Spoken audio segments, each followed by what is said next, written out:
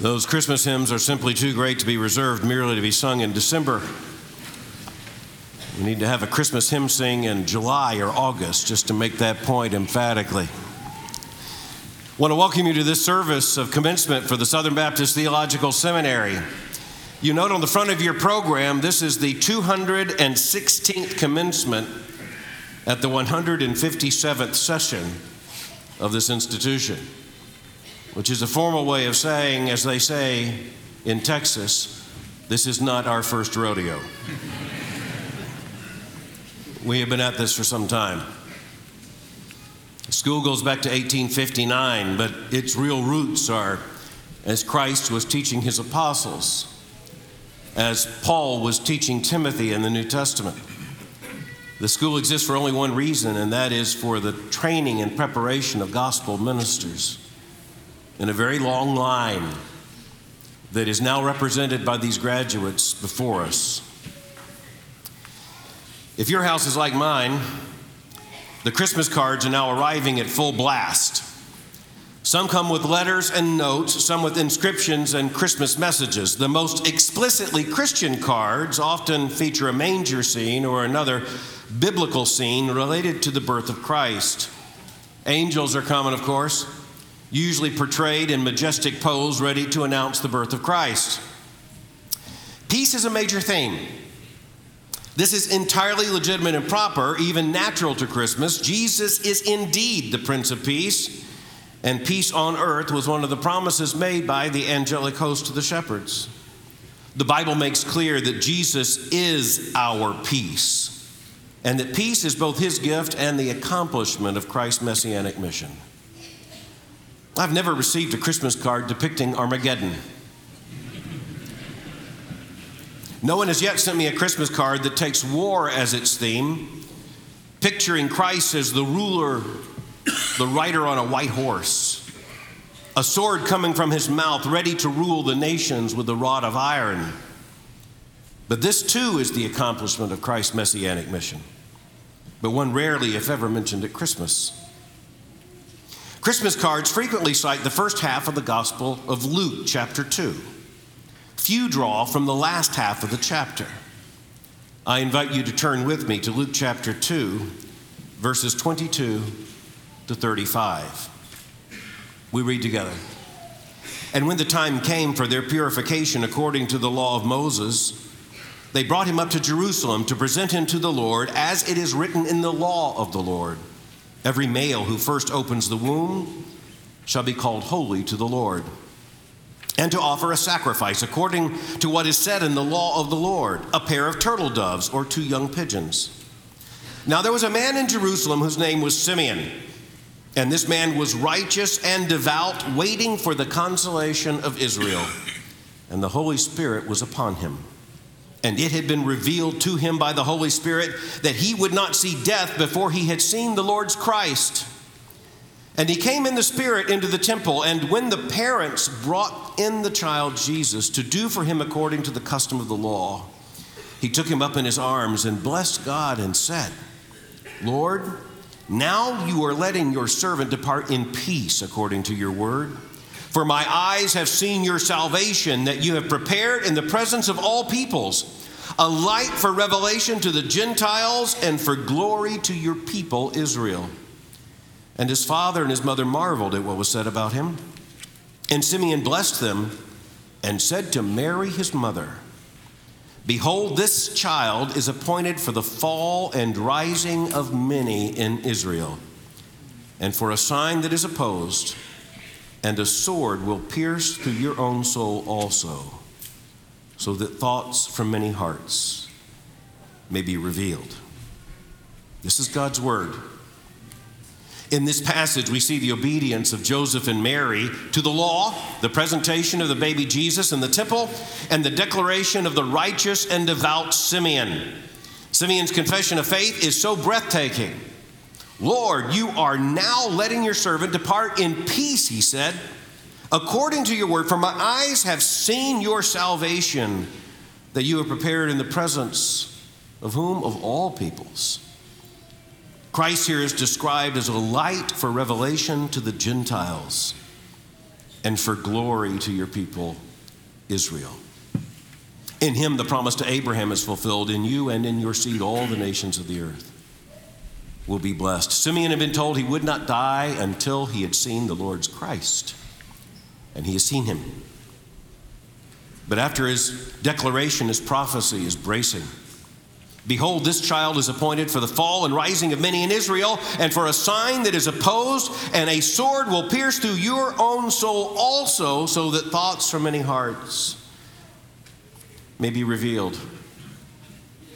All kinds of Bible verses make their way into Christmas cards, rarely, if ever, this one. I've never seen it. This Christ is the heart piercer.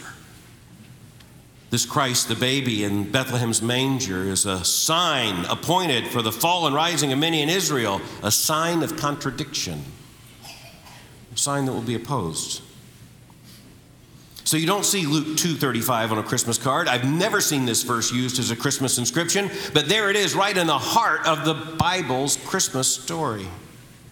Simeon told Mary, and he spoke to Mary directly, that the child to whom she had given birth just days before, the child who had been miraculously conceived within her by the Holy Spirit, this child was appointed for the fall and rising of many in Israel. Indeed he was, and indeed he is. The falling and the rising began immediately, and it was not limited to Israel. That fall and rising has never ceased, and it will cease only when the Lord Christ returns to establish his kingdom in its fullness. Until then, headlines tell of fallings and risings from the house of Herod to the Roman Empire to the Soviet Union, and inevitably to the mightiest nations on earth today. We look out today at this incredible sight of the December 2015 graduating class of the Southern Baptist Theological Seminary. This graduating class is larger than the enrollment of most seminaries. Within what will seem like the blink of an eye, they will be deployed in fields of ministry, even to the ends of the earth. We are witnesses today to one of the rarest of sights and one of the greatest encouragements to the Christian church. God is calling ministers. God is calling missionaries of the gospel, and they are responding. They are obeying.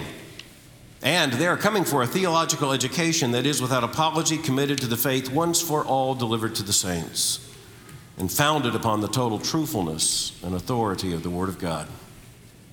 They are going into a dangerous world. It is a world of fallings and risings. It is a world increasingly marked by turmoil and tumult and trouble. They are going into a world filled with new terrors and new challenges. When this class enrolled at the Southern Baptist Theological Seminary, we had not yet heard of the Islamic State. Now it fills the headlines, and it claims the future. What will come next? We cannot yet see. We do not yet know. But Simeon traced the fall and rising of many in Israel back to the baby laid in Bethlehem's manger. The Lord who is calling out ministers of his gospel and servants of his church is the Lord who will rule the nations and judge them, who reigns and judges even now. He has sounded forth the trumpet that shall never call retreat. But until he comes, we are witnesses to the fall and rising of many, of kings and empires and dynasties and world orders. And it is well with our souls. We send out this company of gospel ministers into a world filled with horrifying headlines and intractable problems. It is also a world that our Lord Christ describes as white unto harvest. He told us to pray for workers for the harvest. Here they are. Who can be unmoved by this? We have come to know them, to teach them, to learn with them, and to love them. They and their ministries will be indelibly marked by their theological education at Southern Seminary. In turn, Southern Seminary will go with them wherever the Lord may take them, and they will be a part of us wherever they may go. They will be ministers of fire, committed to the saving gospel of Jesus Christ. They go into pulpits and they will go into the nations to tell all people that salvation comes to all who acknowledge and repent of their sins and believe in the Lord Jesus Christ. They will point to his birth and they will point to his sinless life. They will point to the cross on which he died as a substitute in our place for our sins. They will point to the empty tomb and they will declare the power of the resurrected Christ. They will tell multitudes of people the old story of Jesus and his love. They will witness the fall and rise of many in Israel. And they will preach the kingdom of our Lord and of his Christ. You can't put all of that into a mere Christmas card. This gospel demands lifelong faithfulness in ministry. In that light, in this Christmas season, we send these graduates out and we marvel at what God will do through them, what God will do with them, what God will do in them. So celebrate this commencement. Celebrate even this commencement day in nothing less than the full and holy confidence that is right. It is the gospel confidence that is the very essence of Christmas. In a very special way, on this incredibly special day, it means more than can be conveyed in any mere greeting or Christmas card to look at what the Lord is doing here and say, Merry Christmas.